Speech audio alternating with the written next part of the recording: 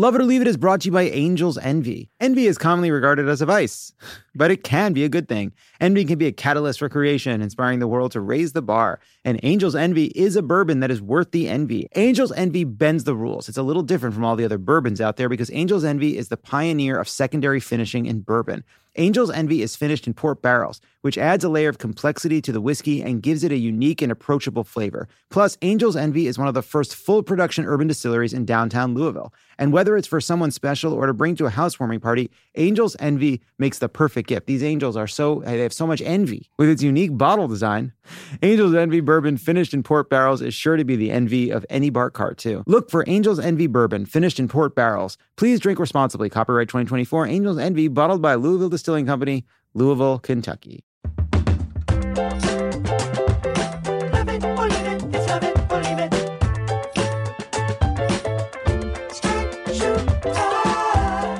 Welcome to the 16th episode of Love It or Leave It, Back in the Closet.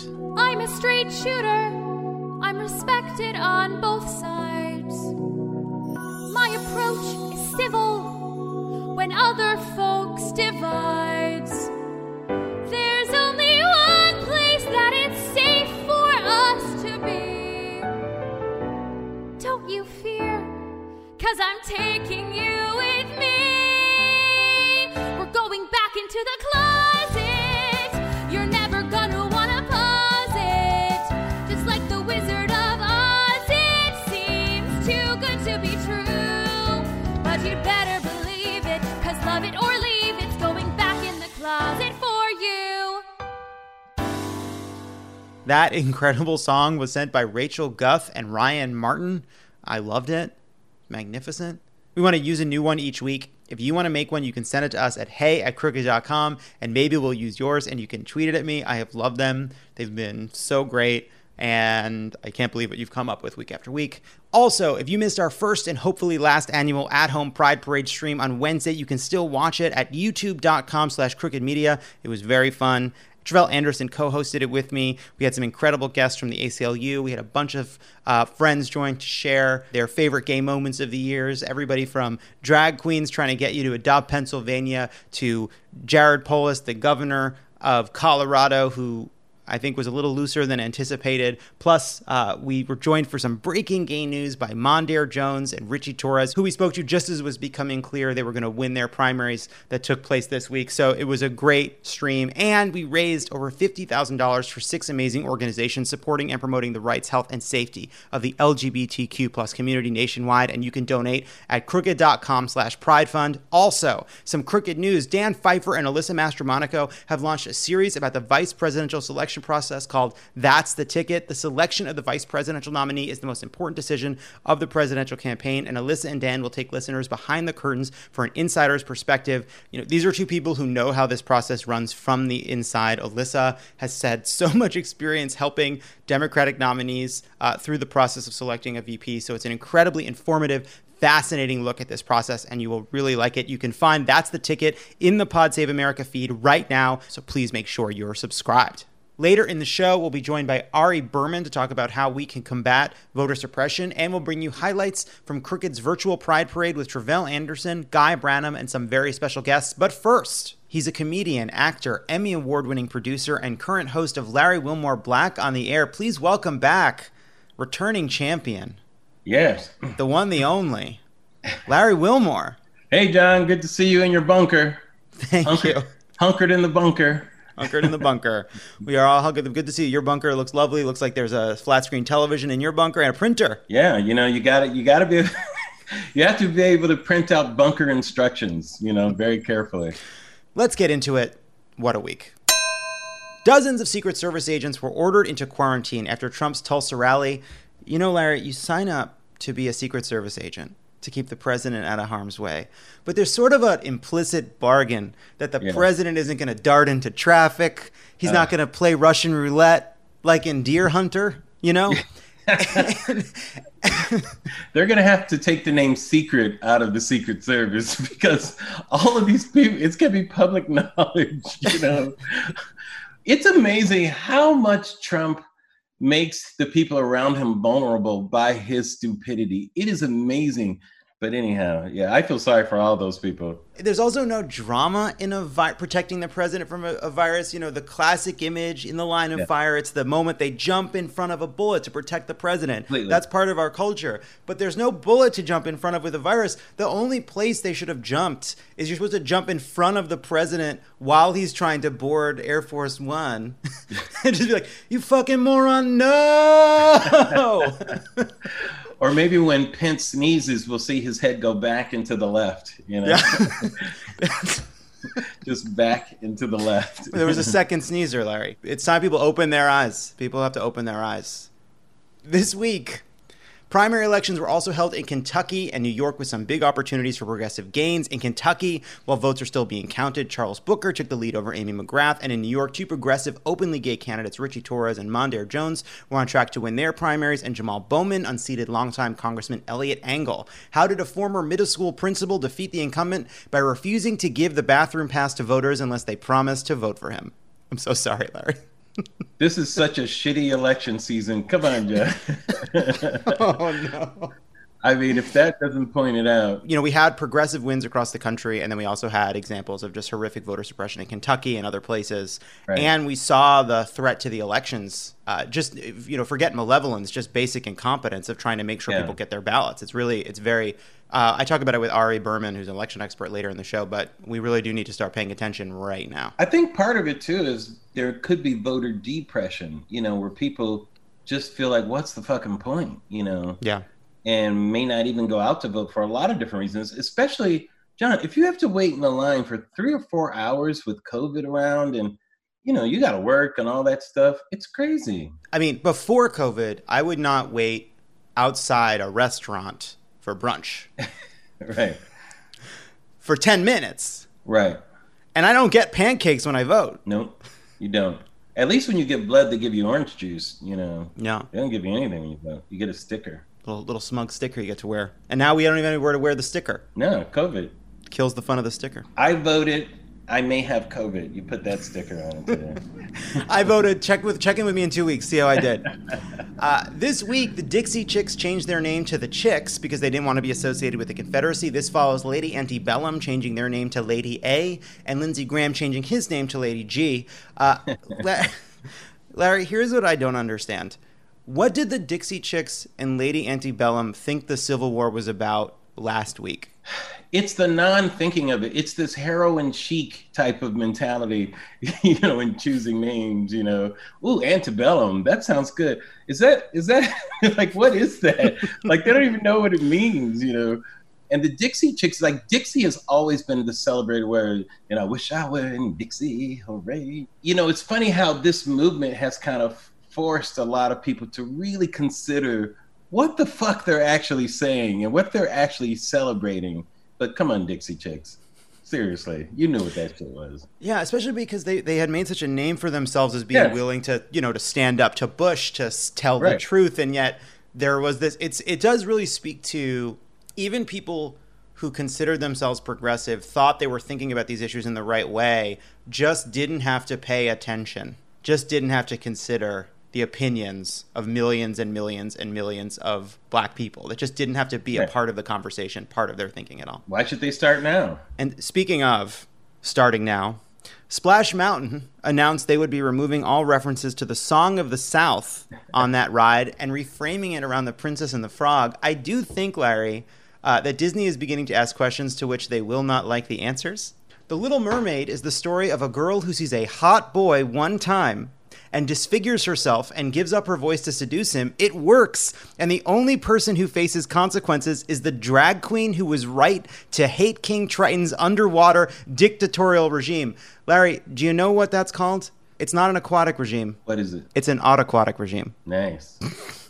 I like how you did that. There's a lot of fucked up shit in fairy tales, by the way. Yes. And this whole Song of the South, Disney already knew that was problematic because they pulled the film like years ago. You couldn't rent it out. You couldn't, but they thought they would sneak the ride just right by everything. You know, if people are going fast and they're on the roller coaster, they won't see like, yeah, mammy, you know, going by, or Brer Rabbit and Bear Fox, you know. As they were opening Splash Mountain in the late 80s, they were pulling Song of the South back. Then they started deleting reference to Song of the South from the ride.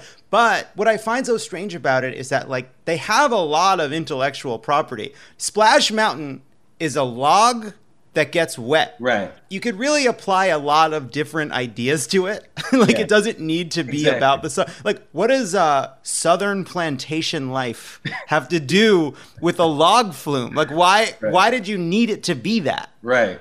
Yeah, at least it's not like Lynch Mountain, you know, and then it's like, you know what? This Lynch Mountain, I don't know. It's a fun ride. I don't know why people want us to change it. It's something that happened. We didn't do it, you know, but it's part of our heritage. Then 2020, after careful reflection and consultation with many members of our team, we've come to discover that for a lot of people, Lynch Mountain is an offensive term. Apparently it's a bad thing. So it's now Antebellum Mountain, and I hope people enjoy Antebellum Mountain. Antebellum is pre the war. What's wrong with people? We're not even at the war yet. It's pre-war. It's not about anything. It's about gazebos mostly. Exactly. It's mostly about gazebos and frilly white dresses. That's really the focus. It's the beautiful, how can I say, birth of our nation, you know. Back to Disney. Beauty and the Beast is the story of a hostage who falls in love with her kidnapper because a witch tried to teach the kidnapper a lesson about being kind by torturing that kidnapper's household staff. Yeah. She makes the prince ugly, but she turns human beings into inanimate objects, and their only crime was working there. Right. And then Lumiere and Cogsworth and the tea kettle and the cup, they all go along with it. Yep. And then when they're turned back into people, they stay in their jobs. Yeah. They stay at work. And at the heart of it is a heartwarming story about bestiality, you know. It's like, you know, it says in The Wizard of Oz, if Dorothy fucked the Cowardly Lion. It's like, I don't think that's what this story should be about, honestly. The number of people that have put that into their search terms is probably chilling. So these people who are at work, just happen to be at work that day, maybe some of them should have taken a day off, they're then captive for years to punish this guy for being a jerk who kidnaps a woman. When they're finally turned back into people, they're the same age as when they went in. Right. Because the cup, Chip, is still a little boy, which means they were in that castle frozen in time. Did their families age? Where did their families think they were? Did they miss funerals? Did they miss birthdays? Yeah. The world went on without them while they were trapped, all for the crime of working for a shitty boss. I think we're going to need like a Making of a Murderer type of Beauty and the Beast deconstruction. Somebody needs to go into that castle with some cameras and figure this shit out. I agree with you. There's way too many unanswered questions. I agree. Just once, it would be nice if the happy ending in one of these movies was a restoration of like democratic civic institutions. Like the prince has decided to hold elections and step down. Like the end of the movie, we got healthcare. There's a Truth and Reconciliation Commission in Pride Rock to discover why these species have gone along with this dictatorial regime for so long. Yes, finally, pre-existing conditions. Finally. Also this week, the Supreme Court made it much easier to deport asylum seekers without access to a lawyer. Finally, this Supreme Court stands up for the little guy. Yep. Because it's easier to beat someone down from a standing position. Yep. And it's worth noting that RBG concurred with the opinion. She joined the conservative majority, while Elena Kagan and Sonia Sotomayor dissented. Yeah, I think RBG was just paying back Roberts for, you know, him coming over to the other side a little bit. Just like, all right, I owe you one. Here you go. You know, who knows how much longer I'll be on here anyway? Who cares? It's become this kind of a little bit of cult personality around RBG. Yeah, and it's like, hey, you know, she's joining on some of these tough opinions. Can we at one point be honest about the fact that she probably should have retired in 2013 instead of risking the entire future of the country as a tiny, aging, often quite sick woman with so much on the line of her staying alive? Too much pressure to stay alive. You're never going to get me to say anything bad about RBG. That woman is a goddess as far as I'm concerned. But here's the thing. We have this expectation that our liberal judges are supposed to be liberal, conservative judges are supposed to be conservative. But honestly, the whole point, the whole lifetime appointment is that they're allowed to cross over to the other side. That happens to Republicans all the time. It seems to happen more, starting with the Warren Court and some of these other conservative appointed judges who have made liberal decisions. It hasn't happened as much on the other side, but when it does, we're like, what the fuck? Yeah, we don't like it. I know. That is fair. It's just kind of what the point is of the system, Yes. It is true that you've seen people like Anthony Kennedy become better on gay rights. Roberts held up Obamacare. We just had this decision in which Gorsuch did a originalist, quote-unquote, reading of Title VII to make sure that LGBTQ people were protected under Title VII of the Civil Rights Act. We do expect the judges to have some sort of intellectual independence, of course. But I think it's more that because the court has become so powerful, and because it is absolutely true that one of the reasons I think you do see this ideological inconsistency on the right is because the court has shifted so far to the right that we're pleasantly surprised when it takes not a left position, but a kind of moderate position. Even though it's slanted that way, if we look at the court decisions of the past 25 years, is it more balanced on the right? Well, I think it's more that we've seen some big decisions that run counter to our expectations. But even the Roberts Court, again and again, even on, we just saw them deny Trump's efforts to destroy DACA, right? And they didn't undermine that decision on ideological grounds. They basically said his decision was incompetent. And that is the big ticket banner decision on DACA. But over the course of the last few years, that court has done an incredible number of right-wing immigration decisions. But DACA was also an executive action. It's not a law that they're ruling on, Right, but it's just more that it wasn't it's basically the Trump's incompetence is the reason that we ended up with a progressive outcome. That's all. Right. But I always felt DACA's on weak legs because it's an executive action, I think one of the lessons of Trump is conservatives have really embraced executive power and liberals have been very critical of that up and until it was in the hands of someone they liked. Yeah, like Obama. Of course. But we as I think one of the lessons to me of the last few years is being more aggressive at restricting executive power even when it's someone we trust and control. And we didn't do that. I agree, but the big slap in the face is, the report about the 200 judges being confirmed. Mm-hmm. Recently, and McConnell celebrating that when he blocked so many, as you were there for some of that, so many of Obama's appointments, including, the Supreme Court one, and just blatantly did it, kind of laughed in the face. And these are effects that, we'll feel for decades. Yeah. 200 judges. It's crazy. It's also why, right, if we don't win in November, that will be ratified not only across the federal courts, which will make it more difficult to win cases, obviously, but if we do get a Trump re-election and RBG goes, it will mean that those 200 judges will be affirmed by a right-wing court for the next 30 years. I mean, and it makes addressing climate change, if we win in the future, impossible. It will make we're facing so many problems that will require a court to be willing to take on entrenched power. And if we don't win, it's terrifying. I agree. And a 6-3 or 7-2 Supreme Court is way different than a 5-4. Way different, Yeah. That's like not a good future. Yeah. You can't just hope to get Gorsuch if you have two more Alitos. Yay, the future. We got to win. Also this week, Winona Ryder accused Mel Gibson of making anti-Semitic and homophobic comments at a party. When reached for comment, Mel Gibson said, "Who said that? Me? Come on. I didn't say that. I wouldn't do it." I'm kidding. I said it. Of course I said it. Did he say that? Did he go back and say? No, he didn't admit it. He denied it. But is there anything less convincing than Mel Gibson denying that he got drunk at a party and said some anti-Semitic and homophobic things? I mean, Mel Gibson tries so hard to be racist. It's amazing to me.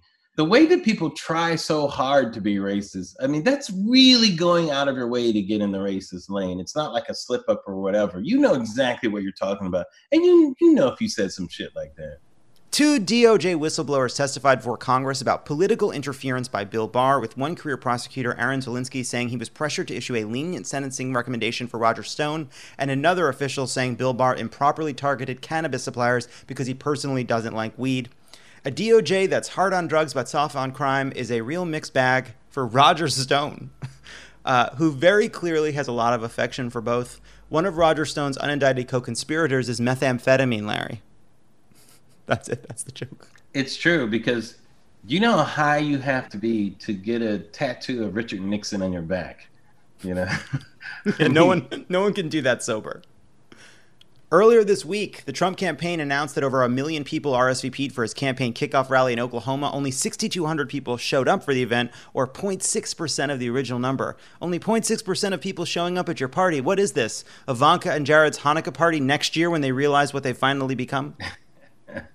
I think they're just so tired of being inside in Oklahoma. People just showed up to that thing, It's also, I think, we wonder, so how many people are actually kind of inside of this media bubble so thoroughly that they'd be willing to disregard public health experts, pretend the coronavirus isn't a threat, or actually believe it's not a threat to just go to this rally? And I think there's good news in the fact that it was many fewer people than they expected. Yeah. Right? Like 6,200 people as opposed to the 19,000, 50,000, whatever they thought they could get, yeah. I think is a kind of hopeful sign. I'm not happy that there's 6,200 people that care so much about protecting this sort of racist, misogynist administration that they're willing to do this or to believe the propaganda that they've been fed. It's not a good thing, but it's better that it wasn't full. I agree with you on that. I think it's a glass half full more than a glass half empty. Now, Trump's speeches in Tulsa and Phoenix have come even as coronavirus has been surging across the country. Texas Governor Abbott paused the reopening and closed down bars statewide. And Florida announced that bars would remain open, but they could no longer serve alcohol. So if you want to be completely sober in a packed room with loud music and the risk of serious illness, visit Florida. Oh, Florida, you never disappoint me. People ride manatees down there, Florida always has a way of just somehow finding the wrong thing to do all the time, Guaranteed, John, listen to me right now. Florida will find a way to go Trump's way. All right. You've laid down the marker. I hope you're wrong. Trust me, they always find a way to disappoint us. And finally, late Thursday night, the Trump administration petitioned the Supreme Court to destroy the Affordable Care Act, including the provision that protects people with pre-existing conditions like COVID, proving once and for all that Trump's own White House really doesn't want him to be president anymore. Yeah, and let's be clear. This isn't just Trump. This is the cynicism of the Republican Party, that they've been trying to do this systematically for years now with such a cynicism and such a contempt for the American people, as far as I'm concerned on this. This makes me so angry, just not seeing what's right in your face, how much people are suffering right now. And this is going to be your priority to dismantle, a healthcare provision right now. What's wrong with you? Like, that's your priority, to make it harder for people to get healthcare right now. It's so sinister. And it does speak, I do think one of the reasons that you've seen more of an embrace of Medicare for all is you look at what happens when you try to build a coalition around a center-left solution, right? That starts with a kind of market-based approach. The healthcare system largely remains intact. Some people can get Medicaid. There's additional consumer protections inside of the healthcare system. You add some money for subsidies so people can buy into that system to reduce the number of uninsured. You basically try to reform and fix the system while keeping kind of the capitalist aspects of it in place. Originally a part of the idea emerging from the Heritage Foundation, and still they attack it as socialism in an unrelenting way for a decade or more as unconstitutional. It's a truly monstrous regime. It's a regime and it is monstrous. They're lying, but I will stand up for the center left in this, because it's not like Medicare for All hasn't been tried over the years. There have been many instances where that's been tried, but it's been pushed back. It was tried in the 70s. It was tried in the 60s.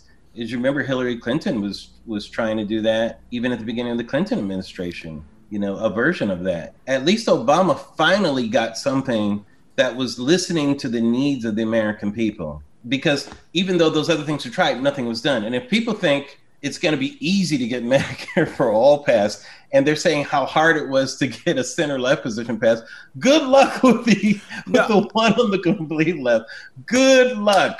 Oh, no, I know. I'm not disagreeing with you. I'm not arguing that there was any, I was in the White House. I was a speechwriter for President Obama during that entire fight. And I remember how hard it was, because we had a Democratic Senate, a Democratic House. But these are not all people that walked into government on the day Barack Obama became president. A lot of these senators and House members were moderates who'd been there for a very long time and who themselves needed to be convinced. We had to get it through with 60 votes in the Senate.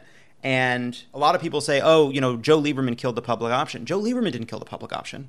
A bunch of Democratic senators killed the public option, all right, which would have just been a way of accessing the public system. Today, that's seen as the moderate position, and fair enough, the politics have changed, but at the time, it was seen as really hard to get that final piece over the hump. When people say, oh, that you should have gone further to the left, it should have gone harder, in the final parts of that negotiation, right, to get something through a Democratic Congress, every single bit of negotiation was around how left can you get this thing while still getting those votes, including Joe Lieberman killing the Medicare buy-in. But even that, which would have helped so many people, finally had to come out of the bill. So we kind of had a political science experiment of how left you could be and get through the Senate without losing enough of the progressives in the House. And that's what we did. It was hard politics. No, and in all fairness, there were two things, since we're getting into the nitty-gritty of it. Yeah. One, I'm going to take an unpopular position, which I don't mind. I do not think President Barack Obama came out for the public option in a way where he could win over the American people. To me, he was too neutral in that. He kind of gave it to Congress to figure out that bill. He wasn't leading on it, which I thought was a wrong way to go. That was the way he wanted to play it. And I understand probably the reason why, which is my second point. Remember, this was trying to be done as the economy was cratering, and people were very concerned about, financial issues and all that, rightly so. I'm talking about not necessarily an ideological person. People were worried about jobs then and all kinds of things. And this was something they felt they needed to do right away while they had the political leverage. But I'm not sure if they had the American people leverage at that point. And to me, the tipping point would have been Obama coming out publicly for the public option. He may have been private for the public option, but I don't think he was publicly for the public option. He was public. I will say, I think you can talk about emphasis, but you look back at that fight, and it's difficult to appreciate now, but huge Medicaid expansion, a big political fight, huge consumer protections, all right? Pre-existing conditions, a host of other protections, basically a patient's bill of rights, right? That was the branding before. Huge passing, huge bill in of itself, right? So you have a big Medicaid expansion, you have a big set of consumer protections. The third piece, massive subsidies for the private system, so that if you want to buy into these marketplaces and your income is below a certain level, you get money to help make insurance more affordable. Again, another huge thing. And as part of that conversation, President Obama talked about it often. A lot of people talked about it option. There should also be, as part of that marketplace, a public option so you can buy into a Medicare-like option. Correct. And I think in the selling of Obamacare generally, the radicalism of a public option was never part of the messaging. The size of it, the importance of it, how big a deal it would mean to a lot of places, especially with just one insurance option, it would be to have a public option. I just don't think that was ever central to the case, or the public option to this day is seen as smaller than what the actual impact would be. That was true then, that's true now. So I think in that sense, it's true. Yeah, I agree with everything you just said.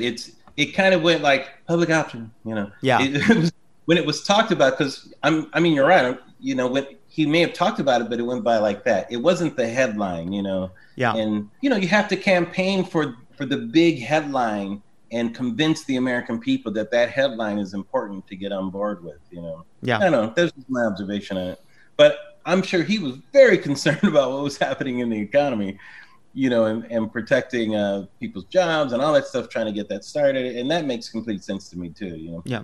And still getting it done because of Pelosi and doing it through reconciliation and all those. Right. It's an the achievement of Obamacare. It's pretty amazing that it happened. It's an amazing achievement. And I do think that given that there was so much reticence on the part of some Senate Democrats around the public option, you understand why you start focusing on these three big pillars that you can get done. And you're saying, well, we can either fight for a bigger subsidy for private insurance or give there and do a public option or what have you. You start to see why certain things fell out just to get something done, given how hard it was. Yeah. Politics is the art of the possible, not the art of what I want. Yeah. That was good. Larry, we got into it. We didn't have. We did. Jokes. Look at that. We had some substance, John. Substance from home. Exciting. People love the substance. We do jokes. We do substance. Give people a little bit of everything, Larry Wilmore, as always, such a pleasure to see you. Pleasure's all mine, Joe. I'm always so grateful when you do the show because I know we will have a funny and incredibly smart conversation. And I'm grateful to you. Thank you. Let's keep doing it, man. This is an important year. I appreciate you, John. I appreciate you a lot. Thanks, man. Thanks, Larry. When we come back, gay news. Hey, don't go anywhere. There's more of Love It or Leave It coming up. In a fast-paced world, every day brings new challenges and new opportunities. At Strayer University, we know a thing or two about getting and staying ahead of change. For over 130 years, We've been providing students like you with innovative tools and customized support, so you can find your way forward and always keep striving. Visit strayer.edu to learn more. Strayer University is certified to operate in Virginia by Chev and has many campuses, including at 2121 15th Street North in Arlington, Virginia. And we're back. This week at Crooked, Tre'vell Anderson and I hosted Crooked's first and hopefully last annual at-home Pride Parade, which featured special guests, a bunch of amazing drag queens who did some insane performances to celebrate certain adopt-a-state states to get people to volunteer, a bunch of LGBTQ politicians, and of course, gay news. We raised more than $50,000 for the Crooked Pride Fund, which you can still donate to at crooked.com/Pride Fund, which goes to a bunch of really worthy LGBTQ causes, including organizations fighting for trans people and trans people of color right now. But for those of you who couldn't join or watch the live stream, we wanted to bring you some of our favorite moments. So let's start with gay news with me, Tre'vell Anderson, and Guy Branum. And we are back. And look who it is. Hello. Look who it is. Sandra Gay O'Connor, a.k.a. Judge Learned Handy. I knew that was for you. That was for you. Guy Branum. Thank you for having me. Happy Pride. I had leftover Rocket Man beads from last year, so I am having corporate pride all on my own. I have a rainbow flag from AstraZeneca. Actually, that's how I mark the occasion. I bought this at the local gay store that advertises on Drag Race. I will say that I did this floral head dress. I did purchase from Jeff Bezos personally. Yeah. From his personal collection. From his yard sale. He did a yard sale. I'm full of compromises. Yes. When we have Guy here, there's only one thing we can do. Is everyone ready? Tre'vell, can you do it with us? I'm gonna try, but I'm gonna let you know. I don't know. Is it body bop bop bop bop bop or you have to imagine it's a news break in like 1930s radio. That's vaguely what we're appealing to. So it's this just in. This is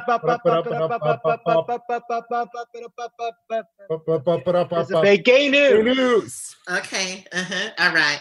I'll kick us off. Earlier this month in Bostock v. Clayton County, Georgia, the Supreme Court ruled that Title VII of the 1964 Civil Rights Act makes it unlawful for employers to discriminate against LGBTQ workers. While I'm happy about Title VII, I would have preferred Title 69. Gay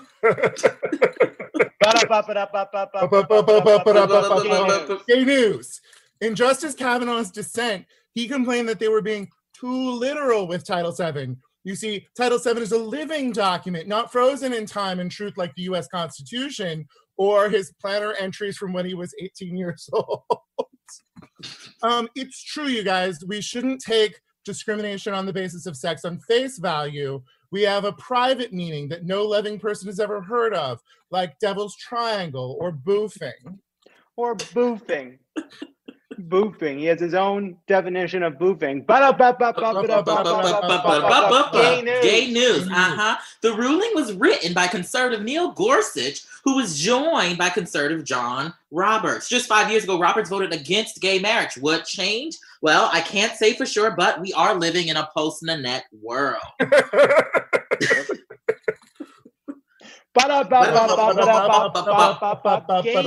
Gay news. Gorsuch was, of course, nominated by Trump to fill the stolen Garland Supreme Court seat. Trump reportedly said, "When I'm this disappointed by someone I hired, I expect it to be my son, Don Jr., who I despise because my lack of empathy as a human being means, ironically, I am too objective about what makes him terrible. And deep down, Don Jr. knows this, but has never known any other kind of fatherly love." Gay news. Gorsuch's opinion is 33 pages long, while the dissents total 135 pages. I went through all of them. 8 dictionary definitions of sex. Every federal form that asks you what sex you are. But don't worry, this is only because Clarence Thomas's computer got stuck on the 54-point font, and his granddaughter won't speak to him to tell him how to turn it off. 135 pages. Conservatives always make everything 4 times too long as a tribute to Ayn Rand. Gay news. Gorsuch explained the reasoning behind his opinion. Consider, for example, an employer with 2 employees, both of whom are attracted to men. One is a man, the other is a woman. If the employer fires the male employee for no reason other than the fact that he's attracted to men, the employer discriminates against him for traits or actions it tolerates in his female colleague. He then added, but what if these 2 hypothetical workers are attracted to the same man? Surely these esteemed justices would recognize that such a situation would be ripe with comedic possibility. If it pleases the court, I'd like to submit a pilot. Gay news. The ruling applies to both public and private schools at every education level, which means that your favorite history teacher is finally free to talk effusively about Lady Gaga's Chromatica without fear of Madison's mom, who regrets marrying Madison's dad, taking out her generalized anxiety by coming for his job. Gay news. Guy Branum, thank you so much. Guy, how are you this Pride? It is so lovely to see you. It's lovely to get a dose of Pride. I'm drinking the official drink of Pride. It's vodka poured into a vitamin water. I'm drinking like I'm outside in the sun. Thank you, guys. Thank you both so much for giving us this dose of Pride. Because there's been a lot going on, and I think it's important to remember that the LGBTQIAA community, yes, we have always been political. Yes, we have always been fighting, but we have always been making it fun. We've always been making it cute as our fucking job. Guy Branum, everybody. Thanks to Guy and Travell. When we come back, we're going to talk to Ari Berman, Mother Jones reporter, about voter suppression efforts and what we can do to fight it. Don't go anywhere. This is Love It or Leave It, and there's more on the way. And we're back. He's a writer and author of Give Us the Ballot, The Modern Struggle for Voting Rights in America. Preeminent voter suppression expert, but the good kind. About how to fight it, not how to do it. Ari Berman, good to talk to you. Good to talk to you. Yeah, I don't want to be thought of as the preeminent vote suppressor, so thank you for making that clear. Otherwise, then you'll die, and then your relatives will comb through your belongings, finding the evidence of your malfeasance, which is what happened with the last great vote suppression enthusiast expert. So first question, we had these primaries unfold across the country. We had a number of really positive results in terms of progressives winning, but at the same time, there were problems and questions around voter access, especially in places like Kentucky. Can you talk a little bit about what you learned watching these primaries unfold?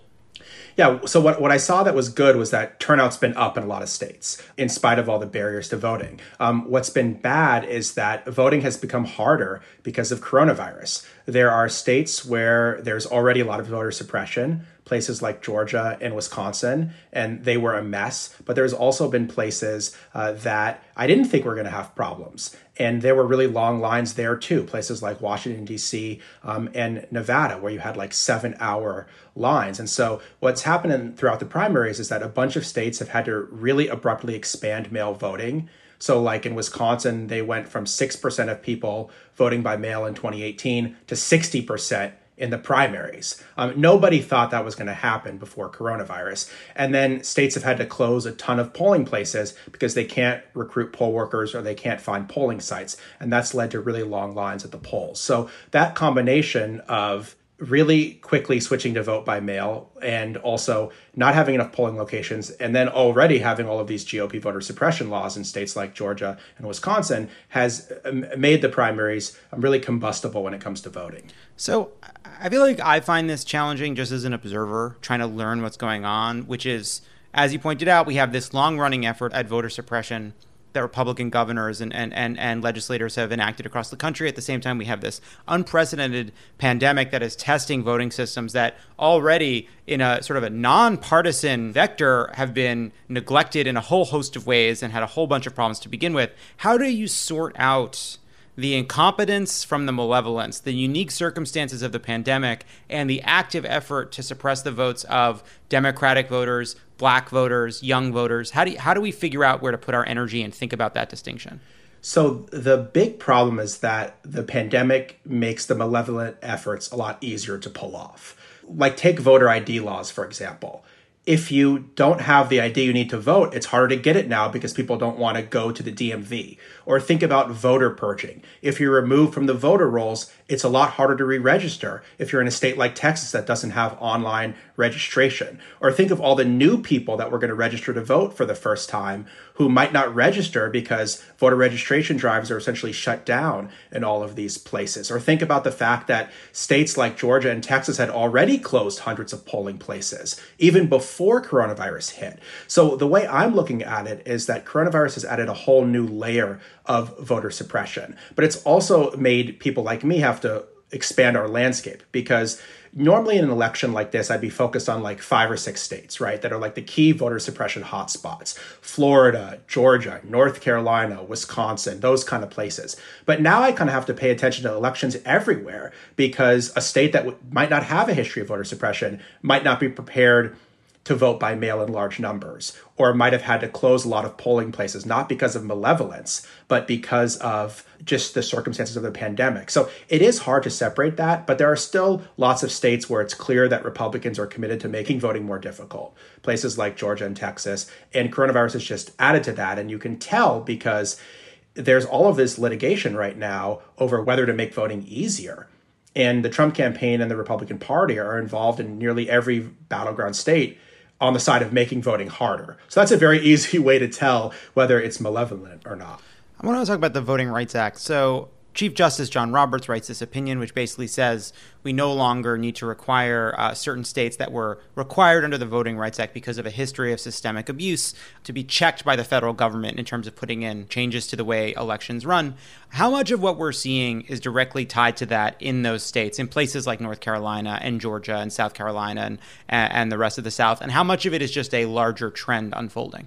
It's both. So there were efforts to make voting more difficult before the Supreme Court gutted the Voting Rights Act, but it's a lot easier to pull it off in those states that previously had to approve their voting changes with the federal government. So, for example, Georgia closed 214 polling places from 2012 to 2016. They would have had to approve that with the federal government otherwise. Now, obviously, the Trump administration wasn't going to block Georgia from closing polling places. But the point is that states have put in a lot new restrictions that they otherwise wouldn't have. The southern states and some of the western states with a long history of discrimination, they've closed over 1,600 polling places since the Supreme Court gutted the Voting Rights Act. States that purged the voting rolls, states that previously had to approve their voting changes under the Voting Rights Act, they're purging voters at a rate of 40% or more compared to the rest of the country. So it's not like states that weren't subject to this part of the Voting Rights Act didn't have any problems. There was suppression in Wisconsin and Ohio and other places.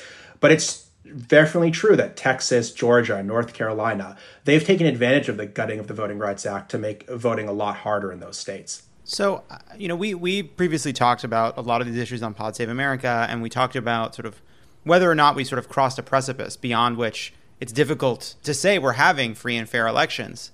And I think it can be really dispiriting for people because they see this unfolding and the tools at their disposal, one of the great ones is voting, right? That the way we protect our democracy is through democracy. But what do you see as like the key thing that people who care about this issue can do right now to make sure that we're doing as much as we can to protect the vote in November? Usually in most states, there's a way to be active, to vote, and to make yourself heard. So I think enough people turning out can overcome some of the suppression. And I think that was really the fundamental dynamic of the election, is those who want to limit participation versus this unprecedented movement now to try to expand political participation. And to me, that's kind of the defining storyline of the election. So what can people do? If you live in a state that has mail voting, I would request your ballot early. And make sure you have enough time to get it so that your vote is counted, because a lot of states have restrictive laws in terms of how to get a ballot and how to send it back. If you want to vote in person, I would urge people to vote early to avoid long lines at the polls. I would urge people to contact their secretaries of state. Believe it or not, there have been a number of secretaries of state that are Republicans that have tried to do the right thing. The Iowa Secretary of State, for example, sent absentee ballot request forms to all registered voters. The Secretary of State of Washington State, which is a total vote by mail state, has been outspoken about supporting vote by mail. So I don't think like the Republican Party is necessarily marching in lockstep with President Trump when it comes to vote by mail. I would urge people to be poll workers if they can. One of the reasons that states are closing polling locations is because they can't recruit enough poll workers, because poll workers tend to be over 65 and at risk. So if you're young and willing and able, I would urge people to be poll workers. The good news in the primaries is that turnout has been up in a lot of states. So even with an unprecedented public health crisis, even with the voting system being really messy, even with President Trump waging this unprecedented disinformation campaign, people are still turning out and voting. And I'm fully expecting that that trend's going to continue in November. But I think you have to start thinking about what you can do now to overcome the barriers when there's still time to change the system. In terms of Republicans, you're saying that they're not in lockstep with Trump. We have seen this divide. There have been state officials that have tried to do the right thing. Then you go to someplace like Texas, and you saw this kind of sinister effort to undo the work of a few localities that basically said our reading of the rules makes clear that the fear of the coronavirus should qualify people for an absentee ballot. According to Texas law, it turned into this big fight. Now, it's been said by a lot of people, there's really not a lot of evidence to say vote by mail helps Democrats or it helps Republicans. It's just not clear that that happens. So what drives a Republican official to so ferociously try to fight a local effort like that to make sure people in some of these cities where their elected officials want people to be able to vote by absentee to try to stop it? What do you think drives that effort? Well, I think in Texas, the way the law is written, it explicitly helps Republicans, because in Texas, people that are over 65, who tend to be much more Republican and whiter than the population as a whole, they can vote by mail for any reason. But if you're under 65, it's very, very difficult to get an absentee ballot. You either have to be out of your county, in prison, or you have to have a physical illness or a disability. Most states have said that coronavirus is a physical illness or disability, but Texas has said that fear of contracting coronavirus is a, quote, emotional condition, not a physical one. So basically, it's an unbelievable situation in Texas where if you're over 65, you can vote by mail for any reason. If you're under 65, you basically can't vote by mail. I mean, you couldn't come up with a system more perfectly calibrated to try to help the Republican Party and rig the electoral system than something like that. And that's what really concerns me about November. In states that have expanded vote by mail, I think people are going to use it in huge numbers. But in the handful of states where it hasn't been expanded, where it's really restrictive, people are going to have no choice but to go to the polls. And coronavirus cases are surging in Texas right now. So you're saying to voters who are overwhelmingly Democratic in Houston and Dallas and San Antonio and Austin, you have to put your life on the line to go vote in person. And I'm really worried that Texas in November, if things don't get better, it's going to be a lot like what we saw in Wisconsin in April, which are these really horrific lines in Democratic-leaning cities and no lines in Republican areas because everyone's either old and voted by mail or coronavirus isn't as bad in those places. So I think we've made a lot of progress in terms of expanding voting access in the primaries, but there are a handful of states, Texas chief among them, that has made voting a lot more difficult with the express purpose of trying to disenfranchise Democrats and communities of color. One last question. So obviously this is all taking place in the context of a presidential election. Do you believe that Democrats are right now saying what they should be saying? Is the Biden campaign saying what it should be saying to make sure that if Democrats are able to win, that they can do the work next year to kind of reassert democracy, to protect democracy in a proactive way rather than in the defensive way we've had to be in the run-up to this election? I think the Democratic Party is getting better about it. I don't think the Democratic Party is as aggressive about expanding voting rights as the Republican Party is at suppressing voting rights. I think there's still a ways to go. But I think if you look at all the bills that have passed the House, whether it's H.R. 1, which is the most significant democracy reform bill in a generation that would make it a lot easier to vote, whether you look at a legislation to restore the Voting Rights Act, whether you look at all the bills they passed to prevent foreign election interference, whether you look at the fact that they've passed $3.6 billion in aid to states to help them manage their elections in November. There's a lot that Democrats have done in the House that I think people don't even know about. But I would certainly hope if Biden's elected, they're going to make restoring the Voting Rights Act a top priority. They're going to make putting judges on the court, if there's any vacancies left, who would support ruling in favor of laws that favor voting rights.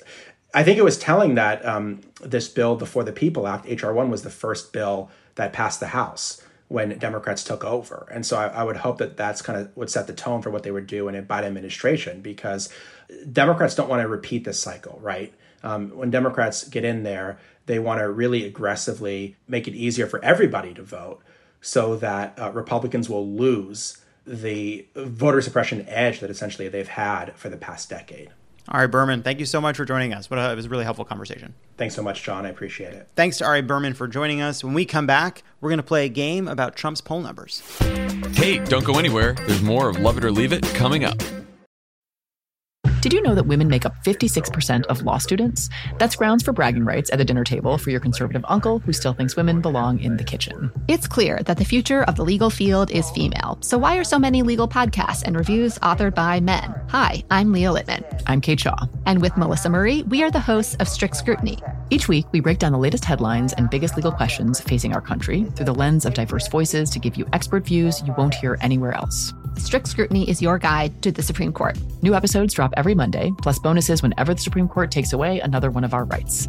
Make sure to subscribe to Strict Scrutiny wherever you get your podcasts.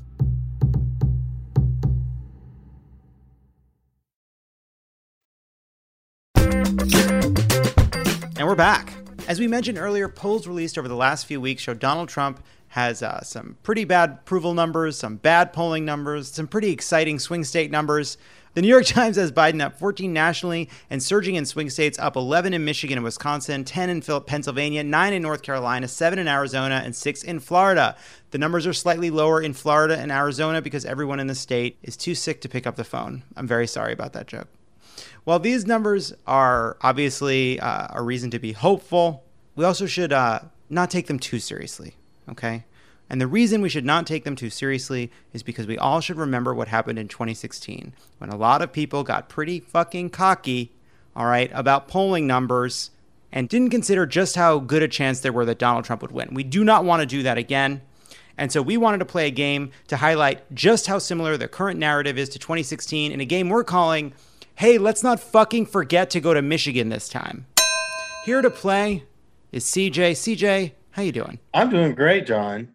I'm fabulous. What part of the country are you in, CJ? I'm actually in Louisville, Kentucky right now. Wow. So yes, that's right. We are fighting still for justice for Breonna Taylor. It's actually quite interesting because a lot of people are in Frankfurt right now. And we got Charles Booker kicking ass too. Sorry, Amy McGrath, you're gone.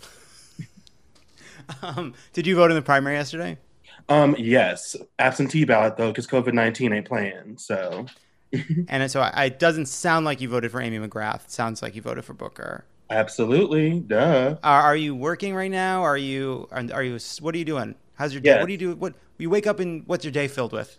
So I wake up and I will work for my allotted time. Get off, play either Smash or Pokemon, and then I will hang out with my boyfriend for the rest of the day, and then go home, wash, rinse, repeat. It's pretty good. It's pretty good. Mm-hmm. Smash Brothers was never for me. Well, he gets really frustrated, and like we just played because we haven't played in a while because it was like a moment where I know you probably do this with Ronan where you like play a video game with him and then he's like good but how to play video games, so it's like a whole thing. Yeah. You're gonna get me in trouble. So look. I just think it means so much to him that he has such fun playing the games, and that's the most important thing. It doesn't matter that how good he is or isn't at these games. I will say it was a real strain in our relationship in the early days of Diablo 3. When an item would drop, you had to race to pick up the item, and whoever got there first got the item. That was not good for our dynamic. But when they introduced items that only went to one or the other, the game decided, it's how we managed to stay together. I'm just delighted by CJ. I'm fun. I'm just gonna let you go. I don't even need to host anymore. I'm so sorry. You just take over. You just take over. No, it's good. I can feel you pulling the reins a little bit. I'm so sorry. I am not. I am not at all. I am you have the conch. The floor is yours. I'm enjoying listening to you. I'm delighted. Since the floor is mine, everyone, please make sure that you keep in perspective that everything that's happening around the country is not something that people are just randomly doing it, because if they were randomly doing it, it'd be randomly being done all the time. We're constantly traumatized. Oh, if you can't hear me, I'm Black. But we're constantly traumatized by seeing these videos of our brothers and sisters dying all the time. And when I say brothers and sisters, that includes our trans brothers and sisters and our non-binary brothers and sisters. Well, non-binary siblings, I guess. But we really, really, really need you guys to support us. Don't try to look for reasoning in our frustration, because guess what's not reasonable? Racism. So, like, please give us a moment. Let our frustration out. We're going to come together. We're going to win in 2020, and we're going to start taking things down from the bottom to the top. It's so nice to meet you. Thank you for sharing that. But stop stalling, all right? Okay. You're trying to get out of this game. Yes. All right, we're going to play the game. Here's how it works.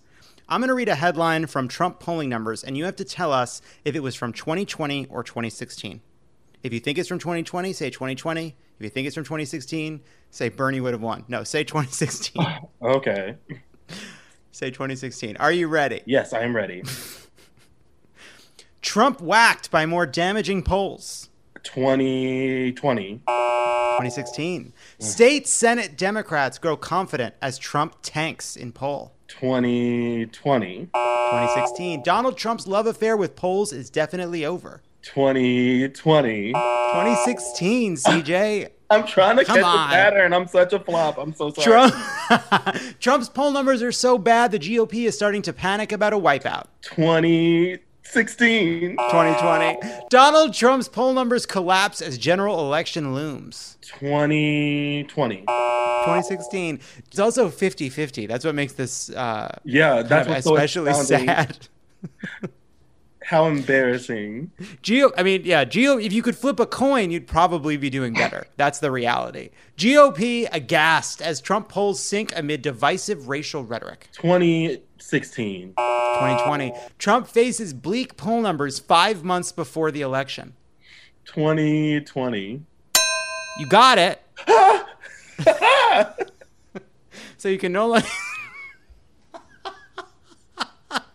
Are you going to make that noise every time you get it right, or is that just a one time? That's like my one time, I have to get it out. I've lost 7 questions, so I might as well celebrate. You're doing great. It doesn't even matter. You're doing so well. Trump threatens to sue his own campaign manager over bad poll numbers. 2020. Correct. Donald Trump says phony WSJ poll a Rupert Murdoch hit. 2016. Correct. Coming back. Mm-hmm. Pollster. Trump approaching 0 hour. 2016. Correct. New polling data shows Trump faltering in key swing states. 2020. Correct. Trump campaign looks at electoral map and doesn't like what it sees. I don't like what I see either. 2020. Mm-hmm. Correct. It's slowly dawning on Trump that he's losing. That's fake. That's me. Probably 2020 though. Correct. Why Donald Trump can't get to 270. 2016. Correct. CJ, you've won the game. Look at that. A slow start, and then you came out strong. You just started winning. Absolutely. I just did a hair flip. I just want to make sure people would understand that he did a hair flip. But I have no hair. CJ, you've won the game. I assume there's some sort of a prize. I don't know what it is right now. We'll make sure you get one. It was great to talk to you. Thank you for sharing your thoughts. Mm-hmm. And hang in there in Louisville. I will. Hopefully I don't get tear gas this week. Yeah, I hope so too. Bye, CJ. Bye. When we come back, a few more of our favorite moments from the Pride Parade. Don't go anywhere. This is Love It or Leave It, and there's more on the way. Did you know that women make up 56% of law students? That's grounds for bragging rights at the dinner table for your conservative uncle who still thinks women belong in the kitchen. It's clear that the future of the legal field is female. So why are so many legal podcasts and reviews authored by men? Hi, I'm Leah Littman. I'm Kate Shaw. And with Melissa Murray, we are the hosts of Strict Scrutiny. Each week, we break down the latest headlines and biggest legal questions facing our country through the lens of diverse voices to give you expert views you won't hear anywhere else. Strict Scrutiny is your guide to the Supreme Court. New episodes drop every Monday, plus bonuses whenever the Supreme Court takes away another one of our rights. Make sure to subscribe to Strict Scrutiny wherever you get your podcasts.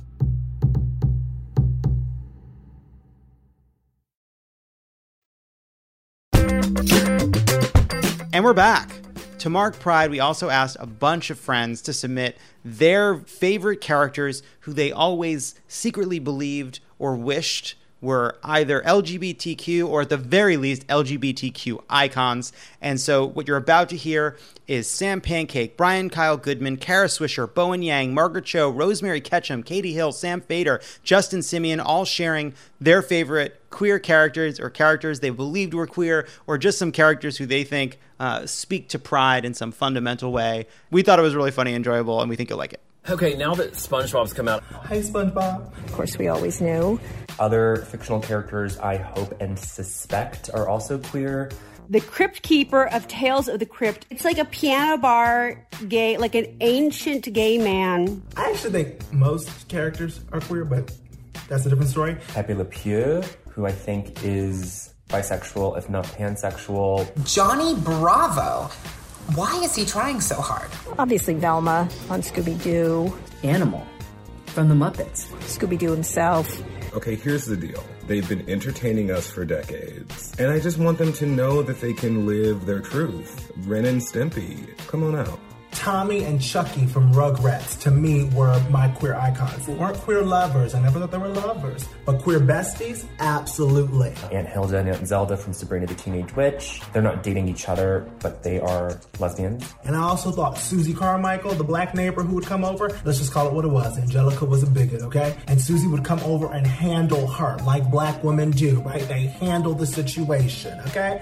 Took care of them queer babies. I watched a ton of Xena Warrior Princess, and by the end, we definitely knew Xena and Gabrielle had a thing. As I was coming to terms with my sexuality at that age, it would have made a big difference if they just came out and said it. That ridiculous, over-the-top Southern Belle, Aunt Pitty Pat, Foghorn Leghorn, Southern Senator character, Miss Lindsey Graham, he needs to come out of the closet and stop voting against LGBTQI legislation. That character, that creature needs to come out of the closet. Come out, bitch. Thanks to everybody who submitted their queer characters. When we come back, we'll end on a high note. Hey, don't go anywhere. There's more of Love It or Leave It coming up. And we're back. Because we all need it this week. Here it is, this week's high note submitted by our listeners. Hi, Love It. My name's Jack. I'm a college student. I've been spending quarantine in this small town in Rhode Island. My high note this week was going to a Juneteenth rally at our local post office. It was small, but seeing people take action to support freedom for everyone gave me really good vibes.